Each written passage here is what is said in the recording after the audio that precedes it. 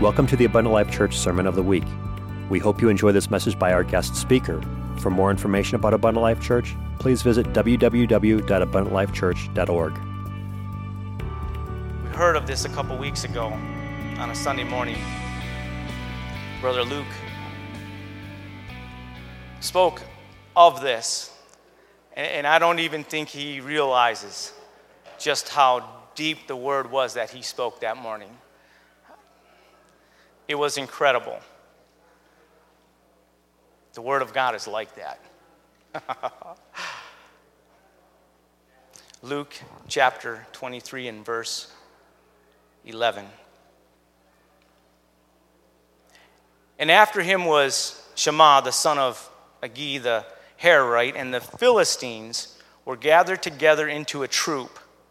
There was a piece of ground full of lentils, and the people fled from the Philistines. But he stood in the midst of the ground and defended it, and slew the Philistines, and the Lord wrought a great victory. So who brought the victory? And who put that victory into motion and into action? David's mighty man. Now I posed the question, you may be seated. I posed the question a while back, where did these mighty men come from?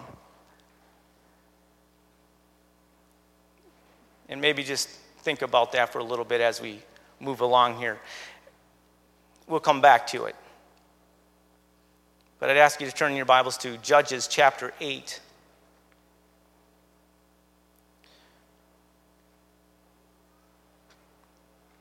And verse 20.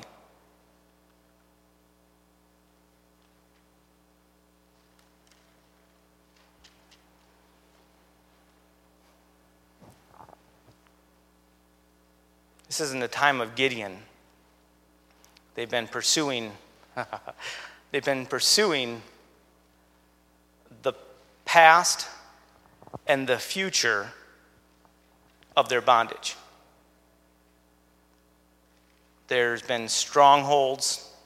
I wish I had time to break this into a series. There's been strongholds that have been spoken of right at the beginning, right before God calls Gideon. And it's laid out in Scripture, the strongholds. And here, the future of that stronghold has already been subdued. It's already been slain. It's already been eliminated. And here's the past, the root of it, right here in Gideon's grip, and right here in the sight of Jether. Verse 20, and he said unto Jether, his firstborn, up and slay them. But the youth drew not his sword, for he feared, because he was yet a youth. This would be a great sermon to preach for the youth. And perhaps someday I will do that. There's not many youth here, but that's all right. As this was kind of laying out before me, I literally had to get up and do a little dance. And I had to say to my coworker, God is so good, as I was dancing right there at work, wrapping this up. Because the Word of God is incredible. It's powerful. It's alive and it's active. So, help me, Jesus. The year was the summer of 1990. ALCA was in full swing, I like to say in its prime. I'm partial. Our basketball team, we had a school of about 45 kids from kindergarten through 12th grade, about 45-ish. And we were into sports, basketball, volleyball. We all know this. But In the summer of 1990, we had just come off of 2 consecutive championships with our basketball team. And Mike Meyer was kind of the anchor of that team. And Mike Showalter was right there with him. Mike Meyer graduated, and Michael Showalter was a senior, but he decided to chase after greener pastures, and so he transferred to the juggernaut called Parkway. And Parkway was the team. At even a national level, in the accelerated Christian education system, ACE, they would go to nationals, and they had won championships before at the national level. And so we were about to lose Mike Meyer. We had just won 2 championships in a row. And our leader-to-be jumped ship. And then, after winning 2 championships, our coach decides, I'm done. And so it was in the summertime that started to catch wind that Brother DePoletto was interested in coaching our team. I was rather excited about this because Brother DePoletto had deep ties with the Parkway athletic system, in particular basketball, which worked out great because we're talking about basketball. And I remember that summer when I heard about it, going up to Brother DePoletto and just asking him and just pleading with him, please, coach us. Just coach us. And he did. And we knew he had a pedigree. We knew that he could come and he could bring us together and that we could accomplish great things. We had some talent, young but talent, and what do you know, by the end of the season, we came up short. And we finished 3rd in our tournament, our Acts tournament, at a very local level. Not even at the state level, at a very local level, we finished 3rd, came up short. But the reason why I was so excited was because I knew that Brother DePoletto understood basketball. I knew he brought something to the table that we needed. And so we as a team bought into the program, we bought into the system, we bought into the process. And in his 2nd year as head coach, we won our championship. And then in his 3rd year as coach, we won a 2nd championship. And it just happened to be my senior year. But not only did we win our championship inside of our little tournament locally, but we went to the state tournament for ACE. And we were warring on the court with the big Baptist churches and schools, church schools. And not only that, the juggernaut, Parkway, was in that tournament every year. Now, this was the climax for me. It was my senior year, and we actually beat Parkway. We knocked them out of that tournament. It was a miracle, because as I recall, I do remember Andy shooting 2 free throws at the end of that game, and he made them both, but I'm certain he crossed that line. I know he stepped over. We might have got just a little bit of help from the refs. I don't know. But we qualified, actually, for nationals. We finished 3rd in state, and we qualified for nationals. That was pretty awesome. And it was because we bought into the system. We bought into the leader. And you know, the Word of God, it's alive, it's active, it's quick, it's powerful. And it's, once again, filled with principles. And when we apply these principles to our life, if we will bury ourselves in this, if we will let this define us in faith, if we buy into the system, into His system, there's nothing that's impossible. If God be for us, well, we're for Him. if we're for the Word, if we're in the Word, there's nothing that God cannot do. There's nothing that God will not do. And so, with that in mind, here we have two different examples. We've got one of David's mighty men who stands in a field of beans. A field of beans. And he goes to war when everyone else flees. And he slays all the Philistines that come up against him. What could possibly be worth standing up against an army by yourself within just a field of beans? Would it be worth it for a few beans? But there was some reason. There was some purpose that drove him, that inspired him to stand his ground, to draw his sword, put faith into action, and God brought a victory. What could it possibly be? Now flipping over to Jether, on the contrary, here you've got the two kings of the Midianites, and the Midianites are those who are oppressing Israel at the time of Gideon. These are the kings. Their sons have already been killed. That represents the future.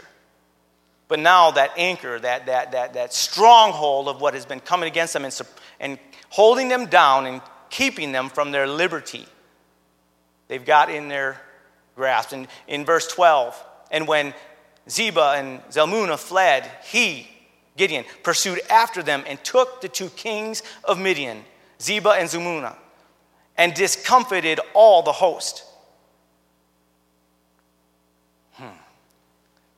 And right here, God is saying, Jether, your victory's right here. Your deliverance is right here. Your freedom is right here. Your need is met right here. All you have to do, Jether, is draw your sword. It's all he had to do. And yet he did not. Why? Why? So let's take a little journey. And we're going to read a little bit of scripture. And in Jesus' name, we're going to move fast, or we'll be here all night. Judges, chapter 1.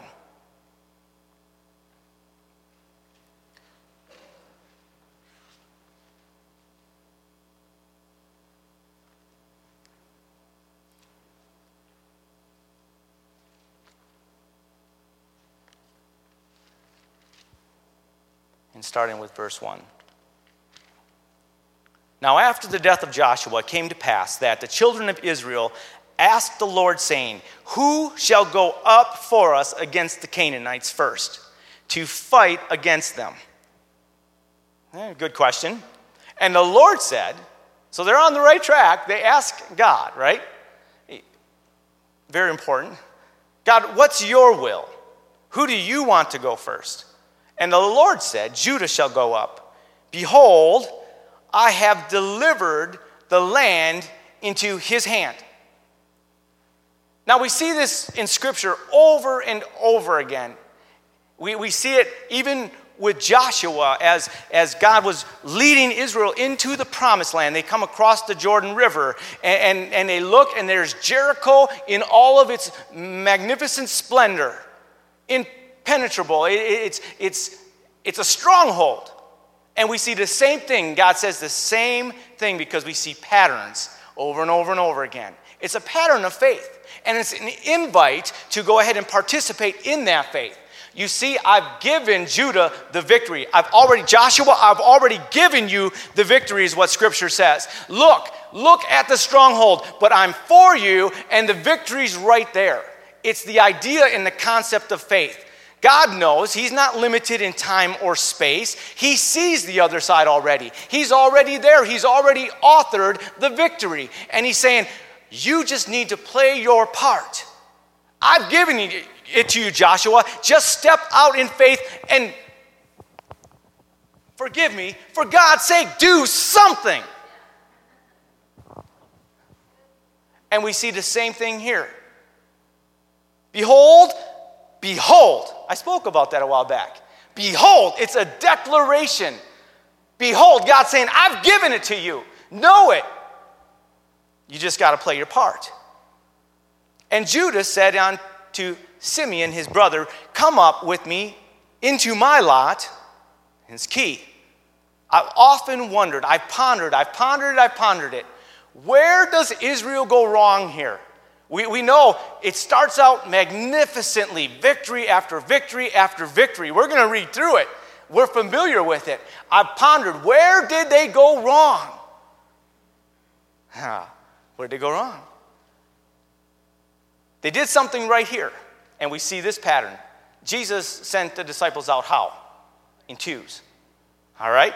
Way back before that, Judah says unto Simeon, his brother, come up with me into my lot, that we may fight against the Canaanites, and I likewise will go with thee into thy lot. And what do we know about the word of God? Where we want to put 1,000 to flight, we'll put 2,000. 10,000. Why? Because God's math, God's ways are above our ways. His thoughts are above our thoughts.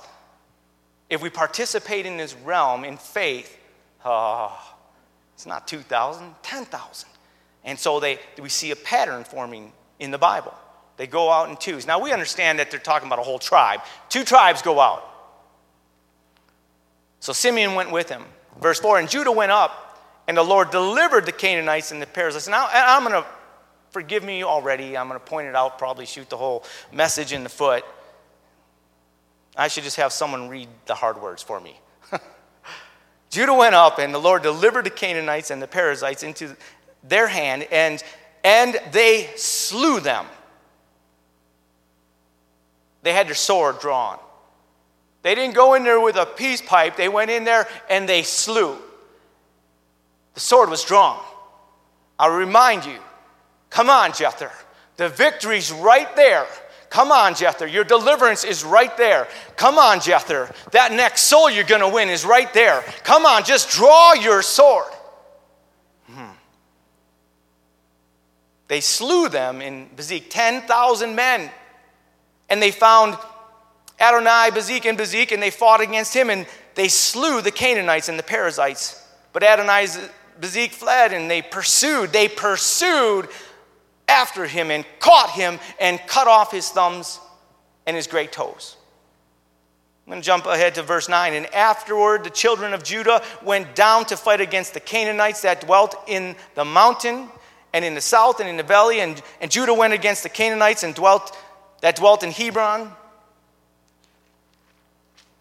And they slew Sesha and Ahiman and Talmah. They slew them. The sword is still drawn. They are on a victory march. They are just taking territory. Everything is going just as planned, right? They're doing exactly what God had told them to do. And God is doing exactly what he said he would do. Imagine that. Let me say that again. They were doing exactly what God told them to do. And surprise, surprise, God is doing everything he said he would do. If I had a pen, I'd write that down. Things are going just as they planned. And from thence, he went against the inhabitants of Debir, and the name of Debir before was Kirjah Sefer. And Caleb said, he that smiteth, let's just jump ahead to save time. Whoever smites this area, I'll give him my daughter. So what happens? Someone smites the area and they get the daughter. Patterns continuing. Verse 16, and the children of the Kenite, Moses' father-in-law, went up out of the city of palm trees, in verse 16. with the children of Judah into the wilderness of Judah, which lieth in the south of Arab, and they went and dwelt among the people. And I thought for a moment, I had my aha moment. Because something just stopped me, and it's like, well, wait a second. Whoa. They went with Judah, but then it sounds like Judah goes on, and they stay, and they stop taking the territory. Could it be? And I'm thinking, maybe this is that silver bullet. Maybe this is my answer to what went wrong. So I'll do a little bit of digging, a little bit of research. It wasn't it. The children of the Kenite, Moses' father-in-law, that wasn't it. It was all right. Had to keep digging a little bit deeper.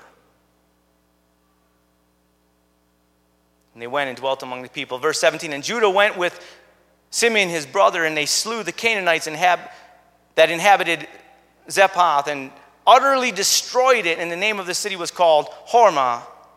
And we're getting close. Also Judah took Gaza with the coast thereof, and Askelon with the coast thereof, and Ekron with the coast thereof. In verse 19, and the Lord was with Judah, and he drave out the inhabitants of the mountain, but could not drive out the inhabitants of the valley, because they had chariots of iron. Now I got a problem here. I have a conundrum. Because going back to verse 2, the Lord said, Judah shall go up, behold, I have delivered the land into his hand. And yet they come to a portion of the land that they could not subdue. Why? And if anyone's got an idea why, I'm welcome to it. For some reason they weren't able to do it, yet the Lord was with Judah in 19. He drove out the inhabitants of the mountain. It doesn't say that they slew them, they drove them out of the mountain. And this is where, if we'll just dig a little bit in Scripture, things will start to be revealed and there'll be revelation. What mountain are they talking about? What part of the territory is this? They could not drive out the inhabitants of the valley because they had chariots of iron. If you have a study Bible, you might have a note there that's going to kick you back to the book of Joshua. Because the book of Joshua talks about iron chariots. We'll go there in a minute. But let's just keep reading and watch things start to slow down. And they gave Hebron unto Caleb, as Moses said, and he expelled thence the 3 sons of Anak. And the children of Benjamin, now we're switching over to another tribe. The children of Benjamin did not drive out the Jebusites that inhabited Jerusalem, but the Jebusites dwell with the children of Benjamin in Jerusalem unto this day. And the house of Joseph, they also went up against Bethel, and the Lord was with them. The Lord was with them. And the house of Joseph sent to descry Bethel. And the spies in 24 saw a man come forth out of the city. And they said to him, show us, we pray thee, the entrance into the city, and we will show thee mercy. He shows them. They show him mercy. For the sake of time, we'll continue to jump down to 27. Neither did Manasseh drive out the inhabitants of Bethshean and her towns, nor Tanakh or her towns, nor the inhabitants of Dor and her towns, nor the inhabitants of Ibleam and her towns, nor the inhabitants of Megiddo and her towns, but the Canaanites would dwell in the land. What happened? Judah was doing so good, and all of a sudden they hit a wall, and I'll tell you, it was not the iron chariots. What are iron chariots to God? What is any obstacle to the word of God, whether written or spoken? It matters not. God is God. He is above all things. There's nothing to hinder God. There was nothing to hinder Judah in the pursuit of God's word. But something happened. They hit a wall somehow. What could it be?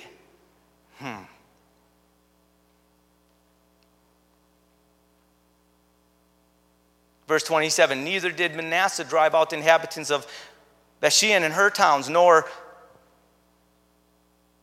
Tanakh and her towns, nor the inhabitants of Dor and her towns, nor the inhabitants of Ibleam and her towns. But the Canaanites would dwell in the land. Verse 28, and it came to pass when Israel was strong that they put the Canaanites to tribute and did not utterly drive them out.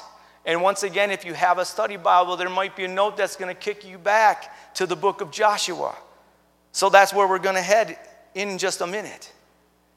Verse 29, neither did Ephraim drive out the Canaanites that dwelled in Gezer, but the Canaanites dwelt in Gezer among them. Neither did Zebulun drive out the inhabitants of Kitron, nor the inhabitants of Kaholol, but the Canaanites dwelt among them and became tributaries. Neither did Asher drive out the inhabitants of Acco. And may I just tell you, they didn't need the tributes from the tributaries. That's not what God needs. God's word was specific. Go and purge the land. Clean it out. If you don't purge the land, it's going to come back as a thorn in your side, and you will end up serving their gods. Amen.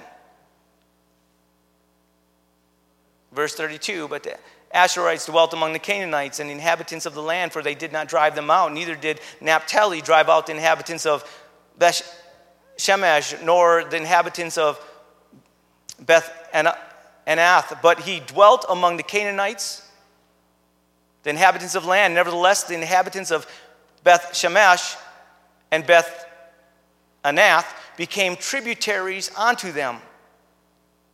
And then what had started out as victory after victory, complete purging of the land, Judah completely having victory after victory, as God had said, what has now slowed down to not being able to drive out the inhabitants of the land, but commingling and residing with them. And now the Amorites forced the children of Dan into the mountain, for they would not suffer them to come down to the valley. And so once again, we see a progression. What started out so powerful and so full of zeal and so full of God's will starts to slow down for some reason. There's a warning here tonight, but more than that, there's an encouragement. This race isn't for the swift. This is for the long haul. And it's easy to come out of the gates with zeal and come out fast and hard. But God has tarried, and we need to keep on keeping on. The war and the battle is still waging. Time marches on. I may not have quite the zeal and the youth I once had. You may not have it either. But the war and the battle is still as prevalent as ever. The necessity for ministers of reconciliation is more necessary than ever before. Our calling is still as necessary as it's ever been. The word tells us, if we'll call upon him, those who call upon the Lord shall be saved, right? When you called, you became called. He was already calling and drawing you. And just know that we're all commissioned. And there is a calling. Force Dan into the mountain. It comes to a grinding halt. They no longer can even take territory. They can no longer even put the Amorites into submission as tributaries.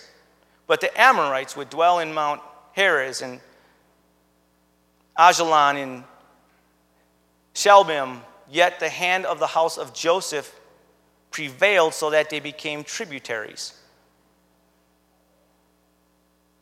Well, we were just talking about Dan. What started with Judah ends up with Dan being powerless. Now, we could talk about the different seeds. We could talk about the first generation, second generation, third generation. We'll ponder that a little bit. We see that with Gideon and with Jether, a first and second generation, one willing to draw the sword and the other one hesitant to do so. But let's find out why. What brought everything to a grinding halt? Turn with me, if you would, to Joshua chapter 17.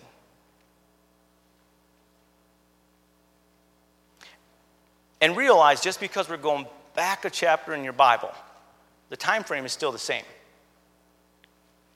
And we'll get, by overlaying the scriptures, we're going to get clarity, and we will get inspiration and even revelation.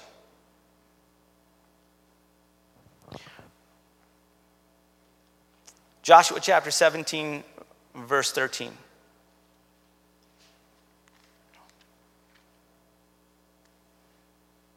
And Joshua spake unto the house of Joseph. The house of Joseph. Does anyone remember who the house of Joseph was at this point? 2 sons. Right? What was that? Manasseh and Ephraim. And Joshua spake unto the house of Joseph, even to Ephraim and Manasseh, saying, Thou art a great people, and hast great power. Thou shalt not have one lot only, and here you have it, but the mountain shall be thine, for it is a wood, and thou shalt cut it down, the mountain of wood. I asked, what mountain was it that Judah, not Manasseh, not Ephraim, but that Judah came to a grinding halt and could not subdue? Cut it down, and the outgoings of it shall be thine. For thou shalt drive out the Canaanites, though they have iron chariots, and though they be strong. So what they have here is the man of God giving a word from God, saying, it doesn't matter if they have iron chariots. If you put the word of God into action and in faith pursue and slay, you will overtake and you will have victory. You know why Judah came to a grinding halt? Because it wasn't Judah's place to take that portion of land. It was Manasseh's and Ephraim's. And what's even worse here, we're going to ponder scripture here a little bit, and I'm going to welcome you into my brain for a little bit. So hold on tight. It might get a little bumpy. So ponder with me, if you will, for a moment. What has set this all in motion, if we jump back to verse 13. Now, no, let's go back to verse 1 of chapter 17. There was also a lot for the tribe of Manasseh, for he was the firstborn of Joseph. To wit, for Machir, the firstborn of Manasseh, the father of Gilead, because he was a man of war. When you read that scripture, it sounds like the firstborn of Gilead, for his sake, because he was a man of war, he was the father of Gilead, it sounds like he's leading these people in this time and in this place. That's what you would... I read it in a couple different versions, and I'm trying to wrap my mind around this because the math doesn't make sense in my mind. Wait a second. If he's the son of the firstborn of Joseph, this is like over 400 years ago. Just think of it. Joseph is in Egypt, right? God elevates him for God's plan and for God's purpose to a position of prominence. Why? Because this is what God does to accomplish his will. And what happens? We know how the story goes out, but as it goes on, but before it happens, we know that Manasseh and Ephraim are born of Joseph in Egypt. And then, at some point, at the end of Genesis, what do we see? That a new king becomes king in Egypt, a new Pharaoh, and he what? Doesn't know of Joseph. So let's just use logic here for a second. If he didn't know of Joseph, Joseph's probably already passed on. And yet his children, Manasseh and Ephraim, at this point would have to be getting a little bit perhaps middle-aged. And so this son here, the firstborn, Machir, it would only make sense that he was already born and already experiencing privilege before bondage ensues. And you can agree with me or disagree with me, but I'm just going to draw some things out of the Word of God here. I believe this plays into the whole problem because he's called a man of war. How can it be? When we go back and we're reading in real time here in Joshua, and he's referred to as a man of war, and yet there's no way he could have been in the promised land. He would have been over 400 years old. And is already only given to a man 120 years maximum by this time, right? Am I in the Word? So, it leads me to ponder, to wonder, was he of military experience even when they were in prominence, a place of prominence in Egypt? And what's crazy about it, experiencing being in a position of wealth and prestige and trained in war, even in Egypt, the Bible is referring to those genes carrying on to his descendants. He carried the family name and the family traits, and they carried on. You want to know something crazy? Does anyone remember what tribe Gideon was from? Manasseh. It's in there.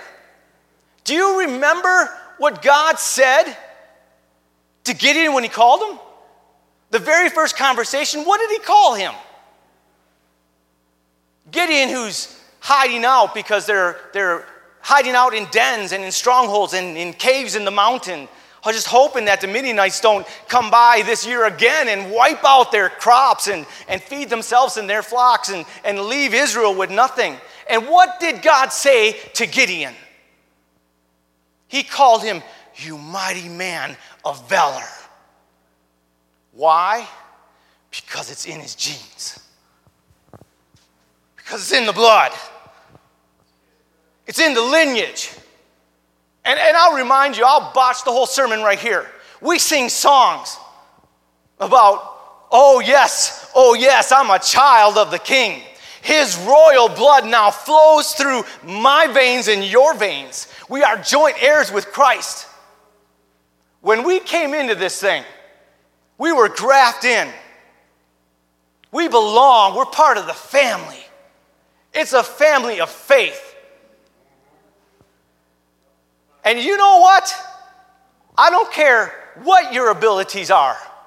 In your family name, in your family genes, in your blood, that now courses through your spiritual veins, you are a mighty man and a mighty woman of valor.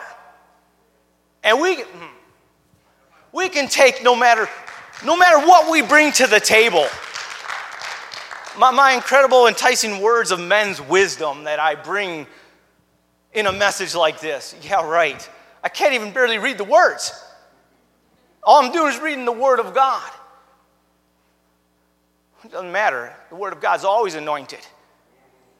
God's presence is in this place. This is a realm and a house of faith.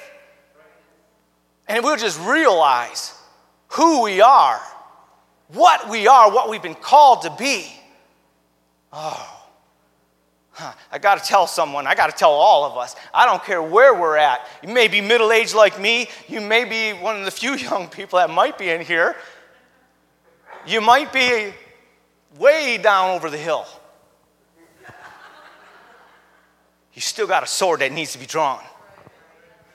And God's still got a plan and a purpose and a mighty work to do through you. It's true. I just am a little concerned that along with that mighty man of valor, there was some things that kind of floated down through the generation to generation.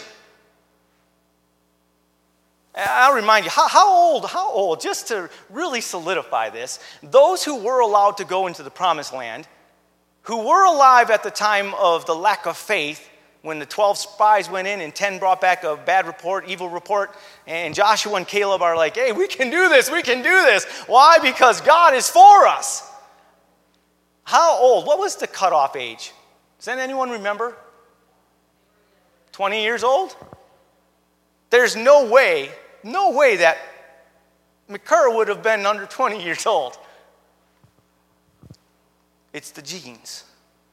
It's what's in the name. It's what's in the family name. It's what's in the family traits. And I'm concerned that some things weed through and some things kind of go along through, even though they're a family that is, God has blessed them and anointed them to be military giants in Israel. Mighty men of valor. For some reason, there seems to be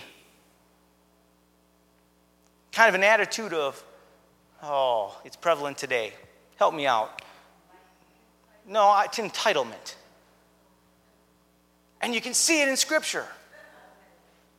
It wasn't Judah's place to go battle those chariots. There was a family, there was a man that God had been preparing for hundreds of years to be mighty men of valor, to take that, dare I say, bean field. Here's the thing.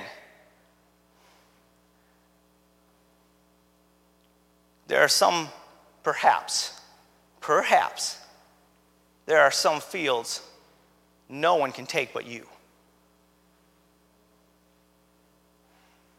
Oh, let that settle in, God. Perhaps there's some territory that no one can take but you. Judah, with God's word, I will go before you. I've given you the victory, but Judah, you can't take that one because that's Manasseh's. And it brought everything to a grinding halt. Oh, it didn't happen overnight. But it happened to the point where Dan, let me really drive this home. The book of Revelations, it records the tribes of Israel, right? Anyone aware of Dan being in there anywhere? Do you know why not? A whole nother sermon. Dan was so lost as a result of this. Dan is so lost that they never found their place in the promised land. Wandering, just wanderers. We see this. God even gave him one of the greatest judges, Samson. A complete wanderer. Didn't stand for anything. And after Samson's major failing, what do you find with the tribe of Dan? You find them wandering and picking up some false gods and going way, way, way up to the fringe borders of the promised land, to the very northern tip, and then a little bit further beyond. And then down the road, you see one of those calves when the United Kingdom is divided with Jeroboam and Rehoboam. You see one of those golden calves set up there, way up at the peak, and then you see it at the very fringe border of the northern tribes. So that Israel didn't have to go back down to Jerusalem to worship. You can just serve one of those, you can worship at one of those golden calves. Dan's not even recorded in the book of Revelations. Now, I'm not speaking about Dan. I'm not even speaking about these other tribes that were trying at least to take something and pursue something. I'm going back to the very heart issue. And what was the wall that they hit? And it was that I can't take the territory only you can take. And Brother Clark, you can't take the territory that God has marked for me. We hear it all the time, but it's true, and we see it in the Word of God. God has brought you and set you, empowered you to stand in your bean field, to draw your sword, to win your battles, and even war for others.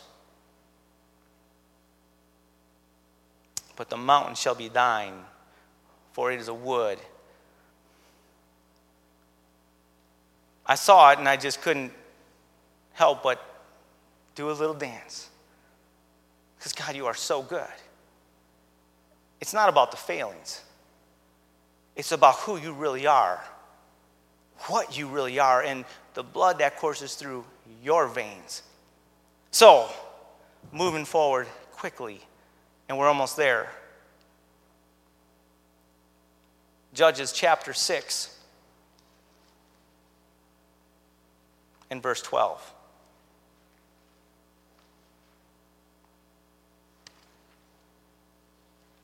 And I mentioned some of it, but we'll go through the scriptures anyways.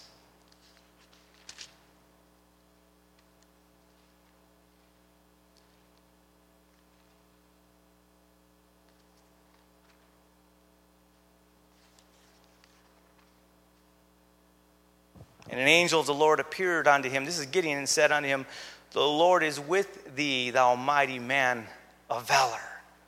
Why? Because it's in his genes. It's in his calling. God wants you to know, yes, you can. It's in your genes. It's in your DNA. It's in your DNA. Chapter 7, jumping ahead to 7, and we read it, some of it. And I'll just kind of show you. In 24, and Gideon sent messengers throughout all the Mount Ephraim, saying, come down against the Midianites. You realize there was 3 tribes that were with Gideon. 300 men, probably, I'm guessing maybe 300 from each tribe. There was, if that's the case, there was perhaps 300 from the tribe of Manasseh. And this blows my mind, because Manasseh should have taken their territory. It should have already happened by now. They were men of valor. And so, when Gideon and his 300 men, in verse 22, they blow the trumpet, and the Lord set every man's sword against his fellow, even throughout all the hosts, and the hosts fled to Bethshittah in Zerah, and to the border of Abel Mahalah, unto Tabbath. And the men of Israel gathered themselves together out of Naphtali and out of Asher and out of Manasseh, and pursued after the Midianites. And then watch this. Gideon sends messengers throughout all Mount Ephraim, saying, come down against the Midianites and take before them the waters onto Bethbarah and Jordan. And then all the men of Ephraim gathered themselves together and took the waters onto Bethbarah and Jordan. And they took 2 princes of the Midianites, Oreb and Zeb. And like I mentioned earlier, the princes represent the future. And these men, when they were stirred to do something, look what they accomplish. They weren't even involved with the 300 that had the pitchers and the trumpets. Matter of fact, when you see in a minute, they get upset because they weren't part of it. And I would say, Gideon, and you never needed to be here. With what runs through your blood, a whole tribe of men of valor.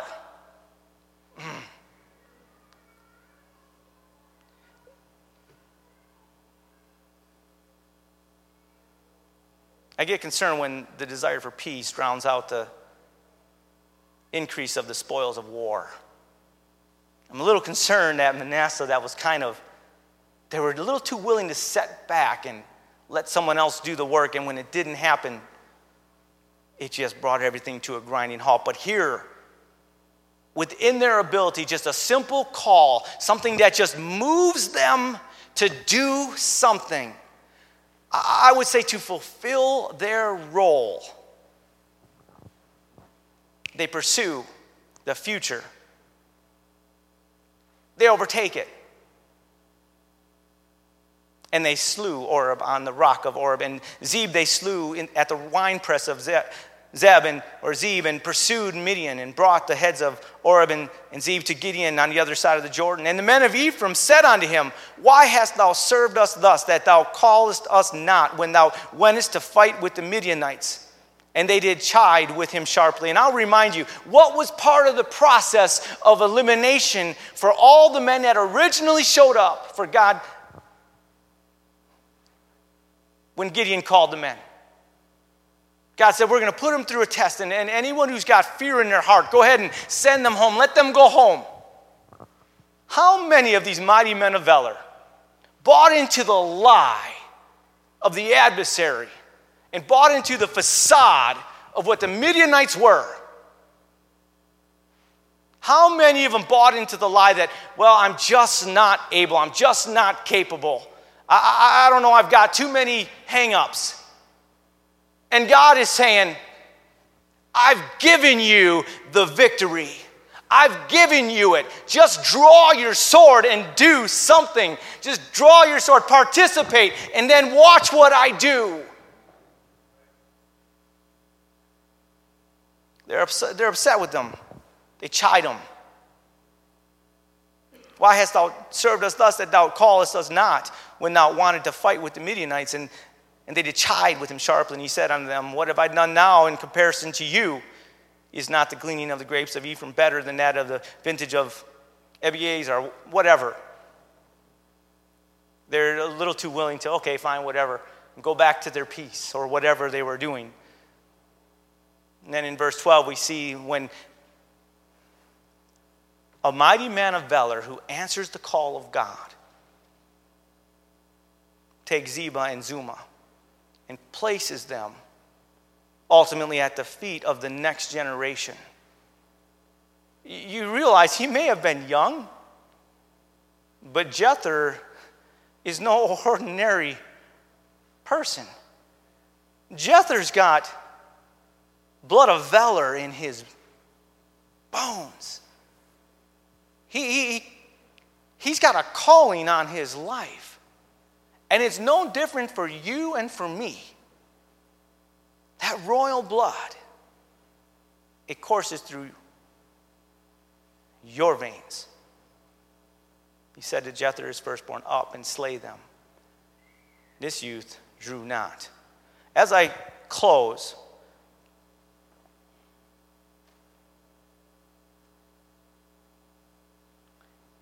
and I mentioned it, and let's turn to John chapter 14 and verse 12.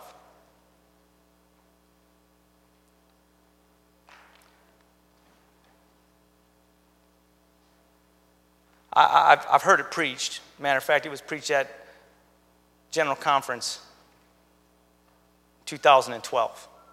So it's not mine. It's not my ponder. You know why that mighty man, David's mighty man, stood in that field when everyone else ran away? It was because it was his bean field. And he knew it was his bean field. And if he didn't make the stand, no one would.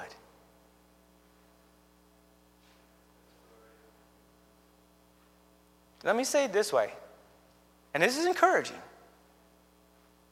No one else is going to. You have to.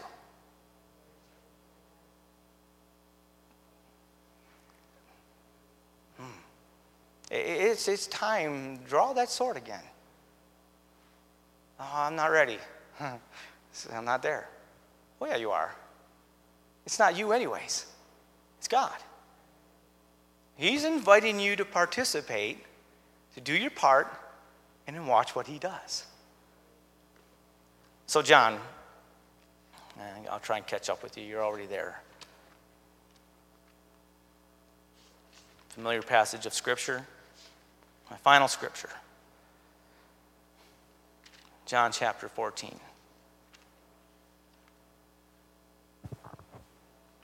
In verse 12.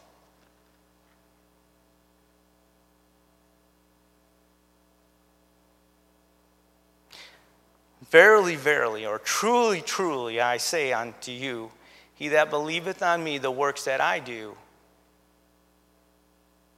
shall he do also. And greater works than these shall he do, because I go unto my Father.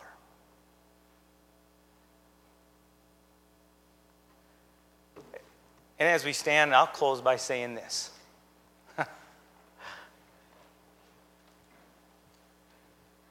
Matter of fact, I'm gonna give you a word to remember.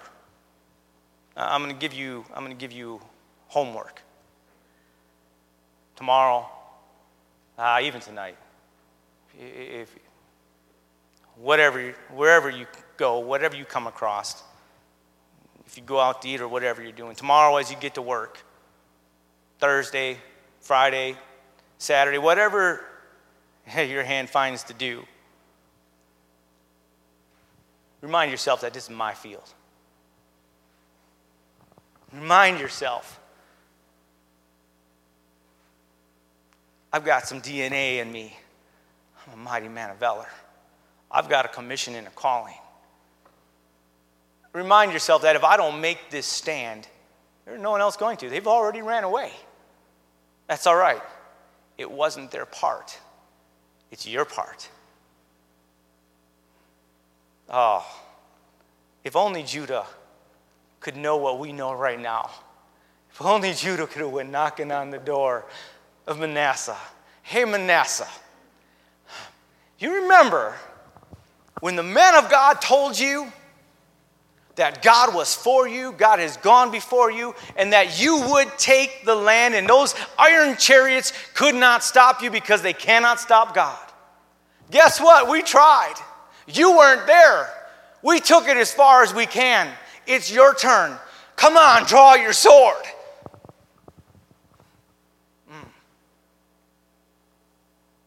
This is your field, and it's in your DNA. Thank you, Jesus. Lord, I thank you for the word. God, I'm just praying in some way, God, this will not just be a sermon, not just another night that we've spent in the church building, in your house, God, but in the name of Jesus, let your eternal word, Jesus, that's all powerful, let it sink deep into our hearts, Jesus. Lord, move us, Jesus. There's some of us that need to be stirred, Jesus. Lord, I know we can draw that sword in faith, God. We can draw it in ways we haven't drawn before, Jesus. Perhaps we're at a place where we've been stagnant for a little bit, and God, it's time to draw that sword. Maybe, God, just open our eyes just a little bit to realize, hey, this is my field. I may look around and it may seem like maybe even God's not to the left or to the right, but God, I know you always know where I'm at, even if I don't know where you're at. And Lord, in this bean field right here, right now, I'm going to make a stand. Because God, if I don't do it, perhaps it might just be there's no one else. And maybe this is my lot that you've called for me. So God, stir us tonight, Jesus. Thank you for listening to this Abundant Life Church podcast. We pray it has strengthened your relationship with God and will continue to be a light unto your pathway to heaven. If you have any questions or comments regarding this podcast, please telephone our ministerial team at 262-965-5177 or email us at info@abundantlifechurch.org.